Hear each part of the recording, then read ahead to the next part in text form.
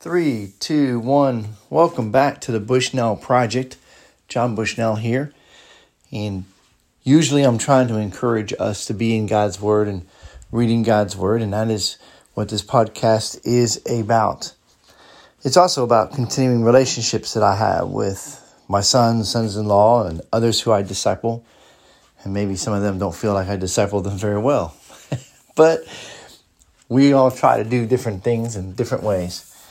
But today I want to share a little bit about life and about how we can be greatly affected in a moment in life. And so a couple of days ago, my father passed away in my arms, and I was taking care of him and taking care of my mom, and my mom is in rehab, and he was just out of rehab and had a full day out, and his first night back in his own bed. And then the next day we had a great day as we were making arrangements for how he and mom were going to continue on and pressing on, and even having a couple of great meals and working on taxes.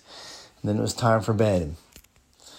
And then in that process of getting ready for bed, he had, I guess, a massive heart attack and passed away. And I tried to play God and doing CPR like I think anybody like me would do. And the paramedics did the same for about a half an hour, and they transported him to the hospital, but he never came back. And so as I think of his life of serving his country, mostly in the foreign service, and serving his country through advising presidents from John F. Kennedy to George Bush Sr., and as I look on the wall and see all these awards signed by different presidents and secretaries of state and others, a couple of favorites might be some of the ones that are signed by Ronald Reagan, and some others that are meaningful because of the work that he did as Assistant Secretary of State, for instance, under Jimmy Carter. But he served his country, and he served it well through the Foreign Service. And one of his things was always to try and give people the tools they need to succeed. So whether it was finding funds for the people of Colombia or the Dominican Republic or Costa Rica to be able to build a better infrastructure, railroads and roads and shipping lanes to get product to market or to help get a better product or whatever it might be. It was giving them the resources to be successful, giving them opportunity that maybe they didn't have. And he was greatly appreciated. And as he did that, and then once he got back to D.C., they didn't really want him to leave D.C. They wanted him working in Treasury Department and other things like that, doing different things. And you can read all about it in his book, Active Diplomacy to Achieve U.S. Objectives 1960 to 1991 in Central America, Washington, Panama, and Argentina, by himself, by John A. Bushnell. I don't know where you can buy it, though. It was on Amazon, and now I'm told it's not because it didn't sell enough. But it is a 600-page document, all back-checked, all perfectly accurate, of his answering questions and basically retelling his career with lots of amazing stories, including probably the highlight or the climax of his career of leading the invasion into Panama, known as Operation Just Cause, in 1989. So why do I bring that up? Is it to brag about my dad a little bit? Yes, absolutely. I'm very proud to be his son, very proud to have him as a dad. But it's to help us understand that often heroes of ours come in different things. But the real story of man is how do we help people to be successful in what we think is really important. So for me, I think the most important thing is raising up disciples of Christ that really know Jesus. They know God. They know Abba Father, Yahweh. And they have the Spirit, and they are filled with the Spirit, and they are purposing in their heart to be godly, to do what's right. And my father definitely wanted to do what was right, but he had difficulties in the areas of relationships, how he was raised, the generation he was about, circumstances he was in, and being a doer and being able to think at a pretty high level and orchestrate and get things done and lead people in all of that, put him in a position of not being great in other areas. So that's the reality of it. So when I was young, my appreciation of my dad was way different than it is now as I'm a grandfather. And as I saw him reaching the end, and although none of us anticipated right now being the end, we knew the end wasn't far away, say giving him another 5 to 7 years. But as he was nearing the end, he never stopped trying to set people up to win. And he was helping people in different ways. He was very generous. His wife, my mother, is very generous. And they were always willing to help people. Matter of fact, as I'm getting their mail every day right now, there is a lot of mail coming from people who are thanking him for the gift he gave last year and asking for another one this year.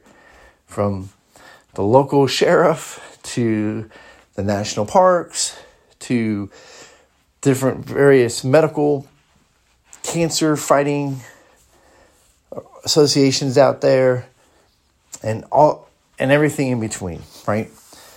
So the bottom line is he was a person that to the end was about helping to set people up to win and win where they wanted to win, investing in people and providing great resources for people. And then what they did with those resources, though, was up to them. And so often when I would try to get advice about certain things from him, there were certain things he was good to give advice on. He was very wise in a lot of areas. And there's other things he said, nope, I'm not going to help you there. And that was disappointing sometimes. But I think the reason was that he knew where his time was best spent. Advising me in certain areas was a good use of his time. Advising me maybe in other areas, he didn't feel was a good use of his time. And so he had his opinions, just like all of us do. And he stayed on his purpose. He stayed on his track. And he did that for his whole life. Very, very disciplined. I found a document because of some of his medical things he was dealing with where he kept track of his daily weight, which is what he needed to do. And so it's very interesting. He was very meticulous in the details of what he did, going over how he did taxes. It's incredible. All the different things that I'm now learning as I'm digging into the details that he dealt with.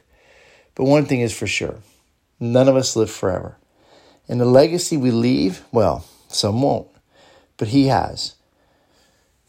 I'm proud of him, proud to have been his son. And I guess this is my record of it for the 10 people who might listen, right? But he was not at the top of the list of godly men of America or godly men.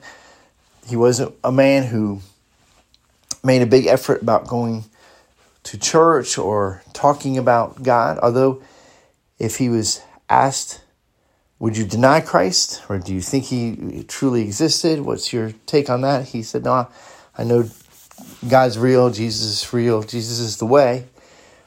He was baptized as Methodist. He trusted God in that. He says, well, you say if you do this, you'll be saved. So he trusted God in that, and that's how he lived his life. I'm not saying that's how you should live your life, but in the way he was wired and the way he did things, I know where he is today. And the good news for all of us in any of this is that staying focused, if you're listening to this podcast, is because you probably know me and you want to be more in God's word. And that's what's important, not knowing me, but being in God's word. And so I want to continue to encourage you to be diligent about being God's word, to develop the reading plan that works for you, Try different reading plans. But when you find one that works for you, stick with it. Especially if it has you reading through the Bible, at least all the way through every 3 years. Maybe sometimes being challenged to do it quicker. But it's okay to take longer if you're really digging deep and studying it as well. But read through it a couple times first before you get too deep in the studies, especially in books like Isaiah and Revelation and Daniel. So, and that's what we're doing. We're in Exodus now. We will poke along through Exodus, and who knows what we'll do next. But I just want to share a little bit about my father, who was born in 1933 and passed away in 2022. Leaves behind a loving wife who will miss him. Surely, she really does miss him. 3 sons, 8 grandkids, 5 grandkids-in-law, who all love him tremendously, and 12 great-grandkids, along with many nephews and nieces and others who really look to him as an inspiration. So that's my podcast, I guess, for today is a little bit off topic and maybe a little bit hard to make it gel. But I just want to say those things while they're on my mind. God bless you guys. Have a great rest of your day. God bless.